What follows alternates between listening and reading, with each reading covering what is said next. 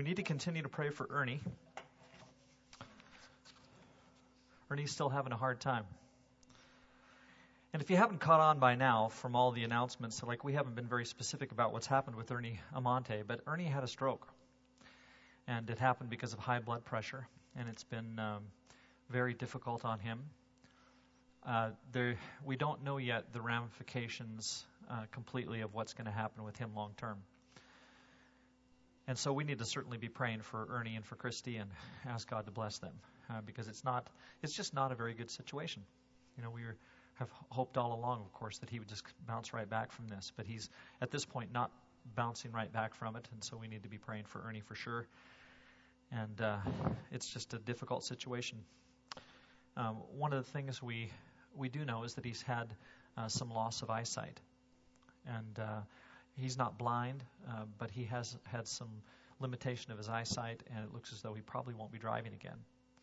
And so we need to be certainly praying for our brother. Something else I wanted to mention was that on October 6th, you'll see this in your bulletin, we're going to have a special contribution that Sunday for Peter and for the new church plant. And so I hope that right now, as of today, that you start praying and thinking seriously about what you want to give to the church plant. We want to make sure that people don't take away from their regular contributions in order to give to the church plant. This should be above and beyond your regular contribution. But we want very much to support in a significant way what's going on with Peter and the new church plant in Panorama Hills. So I hope that you are preparing for that. It will happen on October 6th, that special special contribution. And then the last thing I'll mention, this will be definitely the most controversial of the things I say today. We had a meeting on Tuesday night, the elders, myself, worship planning committee. We talked at length about the timing for this service. And something that we are wrestling with is the idea of moving this forward, back, forward, to 8:45, okay? We're thinking about moving the service to 8:45. This service has gone extremely well, but here's our frustration. We don't have enough time for it. We just can't fit everything in.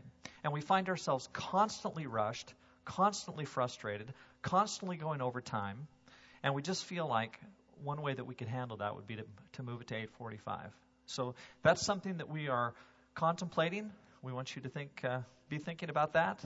If you want to send me a nasty note, I'll take it. But I'm such a morning person. If we had it at 6:45, I'd be just fine. Okay, but 8:45 is what we're kind of thinking about, and things have just gone so well that we're thinking we could do that, and most people would accommodate that move. So we're hoping that kind of works, but love to hear from you on that. Michael, you had your finger up as if you had something else to say. Yeah, originally it was going to be October 20th, but then we moved it to October 6th. Okay? All right, turn to Romans 7, please. Romans chapter 7. And if you'll notice, of course, we have this new theme for the year, rivers of living water. Whoever believes in me, as the scripture has said, rivers of living water will flow from within him. And the thing that we didn't put on the banner, maybe we should have, decided to leave it off, is the first part of the next verse that says, by this he meant the Spirit. And so we are focusing on the Holy Spirit as we move into the fall, and that's going to be kind of our theme for a while now. And I want us to read these verses together, Romans chapter 7. And if I get out of the Gospel of John and go into Romans, I'll be way better off. I want us to start with verse 4, and just follow along with me in verse 4 here, and then we're going to have some audience participation for a moment, okay? Verse 4. So, my brothers, you also died to the law through the body of Christ, that you might belong to another, to him who was raised from the dead, in order that we might bear fruit to God. For when we were controlled by the sinful nature, the sinful passions aroused by the law were at work in our bodies, so that we bore fruit for death. But now, by dying to what once bound us, we've been released from the law so that we serve in the new way of the Spirit and not in the old way of the written code. Now, for those of you who don't know much about Christianity, these words like law and old written code aren't going to mean a whole lot. But we're talking here about the Old Testament and, in fact, the Mosaic Law. For the Jews, this was the controlling feature of their faith. It dominated their lives. For them to maintain the law, to keep the law, was really the whole driving force of their faith. And in Romans chapter 7, Paul says that we as Christians are no longer tied into that old system. We don't live by it any longer. The Mosaic Law no longer has the power over us that it once had. Okay? So what I want to do is, on this slide, I want us to see that there are some questions, and then I want us to fill in the blanks. Okay? And I think you can do this relatively easy. Now, if you happen to say something that is further down in my order, I'll just let you know it's further down in my order, because I have these in a very specific order. Okay? So look at the questions, and you'll actually see that these will kind of flow logically, I think, in line with this way the sentences are worded.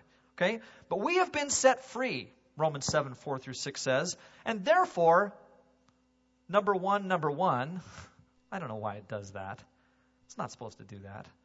We are set free from, what do you think the first blank says? We are set free from the law. Indeed. Law is the next one. Notice now the 2 is corrected. We are set free from the law. And that's one of the things that Jesus certainly does for us. And it's exciting that I no longer am bound by the law, but now live by grace in Jesus Christ. So if you think to yourself, Christianity is nothing but keeping a bunch of rules, that's one of the things that it is not. In fact, very specifically, it is not just the keeping of rules. We have freedom from that in Jesus Christ. Number 2, we are set free from, this is where it gets really hard, we're set free from blank and from the blank that are both listed in that passage. And I'll give you a hint. The same word, or at least a part of the same word, is used twice. It's repeated. And so we are set free from, what do you think? Sin. And if we're set free from sin, we are also set free from the sinful nature. Exactly. You guys are so sharp. Thank you, God, for brilliant people. We are set free from the law, and we are set free from sin and the sinful nature. Okay? And then number 1, of course. Why does it do this? I have no idea. In addition to that, sin and the law, in fact, sometimes when I teach this, if I'm at ABC or something and I'm teaching, and I'm talking about what Paul had to say about this, I'll say, law plus sinful nature equals blank. And that's the same thing here. We are set free not just from sin and the sinful nature, not just set free from the law. We're set free from the punishment of that, which is death. Indeed, we're set free from death. So we're set free from the law. We're set free from sin and sinful nature. We are set free from death. And of course, it's gone back to 1, 2, 3. I could have predicted it. Okay? So God does something powerful through the person of Jesus. And this is what we typically talk about. We typically and rightly focus on the fact that we have received in Jesus salvation. We have been saved from these things. We have been set free from these things. We've been saved from the law, saved from sin, saved from the sinful nature, and we've been saved from death through Jesus Christ. And I am grateful that God has done just exactly that. This morning, I want to illustrate, however, a problem that we have with this. And what I need, first of all, I need my prime example to come up front. Give Brenna Davies an encouraging hand. Brenna, come on down. Here she comes. Perfect. You're looking great. Okay. What we're going to do is we're going to take one of these chairs. I'm going to have you sit in one of these chairs, okay? You can sit right here. And then, unbeknownst to anybody else in the crowd, I need 5 volunteers. 5 volunteers. Oh, I've got one. Come down, young man. Someone else. Want to come? Very good. Come down, Hunter. Come down, Caitlin. Why did I know that those who would be volunteering would all be under 18? Okay. Charlotte, you too? Excellent. I need one more. Got to have 5. Got to have 5. I'm going to pick somebody. Braden? Come on down, bud. If you're going to come to church here, this is what happens. You never know. Come and join us. You and all of the kids. Okay? Here's what's going to happen. You each are going to be given one of these. You get to be, it fits perfectly, sin and sinful nature. Okay? You get to be the law. Ooh. Charlotte, you get to be death. Ooh. You get to be Jesus Christ. I'm impressed. And Braden, who's brand new among us, gets to be the Holy Spirit. Okay? Very good. Now here's what's going to happen. Over here you're going to find some chains. Okay? Do you see those chains? What I need for the law. Who's the law? Hunter? The sinful nature. Way to go, Cameron. And I need death. Charlotte, you too. Those 3, I want you to grab the chains. Now, they're a little bit heavy, and afterwards you're going to have to wash your hands because they're a little bit dirty. Okay? But I want you to bring them over here. Make sure you don't hurt each other with these. Okay? Come over here to this young lady. Yeah, don't leave your shoes behind. Those chains might bang your toe. Okay, so here's what's going to happen. I want you guys to very carefully bind Brenna with the chains. Okay? But don't hurt her. Be careful. You may have to undo them a little bit. You can do this. Yeah, there we go. Here, this one here is actually kind of separate. There, see that?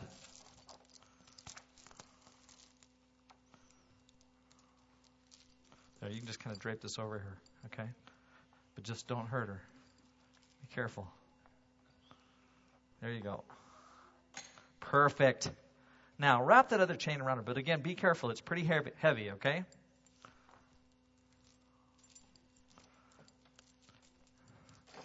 Charlotte, you look like you might end up being bound by the chain too. Yeah, there you go. Okay, Charlotte, why don't you come on this side of the chain now? And then we'll have Hunter take it back there behind her. There you go. And then come around front. Okay? And maybe if we put this right here, I think it'll just sit there. Will it just sit there? There we go. Perfect. Now just kind of ring it across her lap there, Hunter. Perfect. She's all bound up. Way to go, guys. She can't get away. Now, we're going to do one last thing. Just because of the way these things work, sin and death and all of that, we're going to lock you up. Now you're in trouble. She's kind of nervous. She looks nervous, doesn't she? Yeah. She looks nervous. She should be nervous. We don't know what I'm going to do. Yes. Okay. And so this, obviously, this shows the binding nature of sin and death, the sinful nature, the law. All these things take the person who wants to be free in Jesus Christ and absolutely binds that person up, and so they can't get away. And the fact is, you may not know this, but you really are kind of bound. If you were to try and get up, it wouldn't work very well. I'm not wanting you to try. But if you did, I think the way they have you, you'd be in trouble. Okay? However, is she going to be bound forever? No, she's not going to be bound forever. In fact, we have someone here who is specifically, from the beginning of time, appointed to set her free. And so Caitlin is playing the person of Jesus Christ, and Caitlin just happens to have on her sign, on her card, she has a set of keys. Caitlin, what do you think those keys open? Oh, you are exactly right. Why don't you go unlock her lock? And while you're at it, why don't you take off those chains?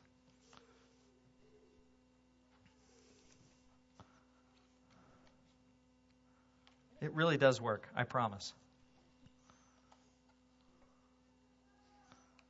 There you go. Now turn that. Oh, it worked. She's free. And so you can take the chains off of her. I'll take the lock.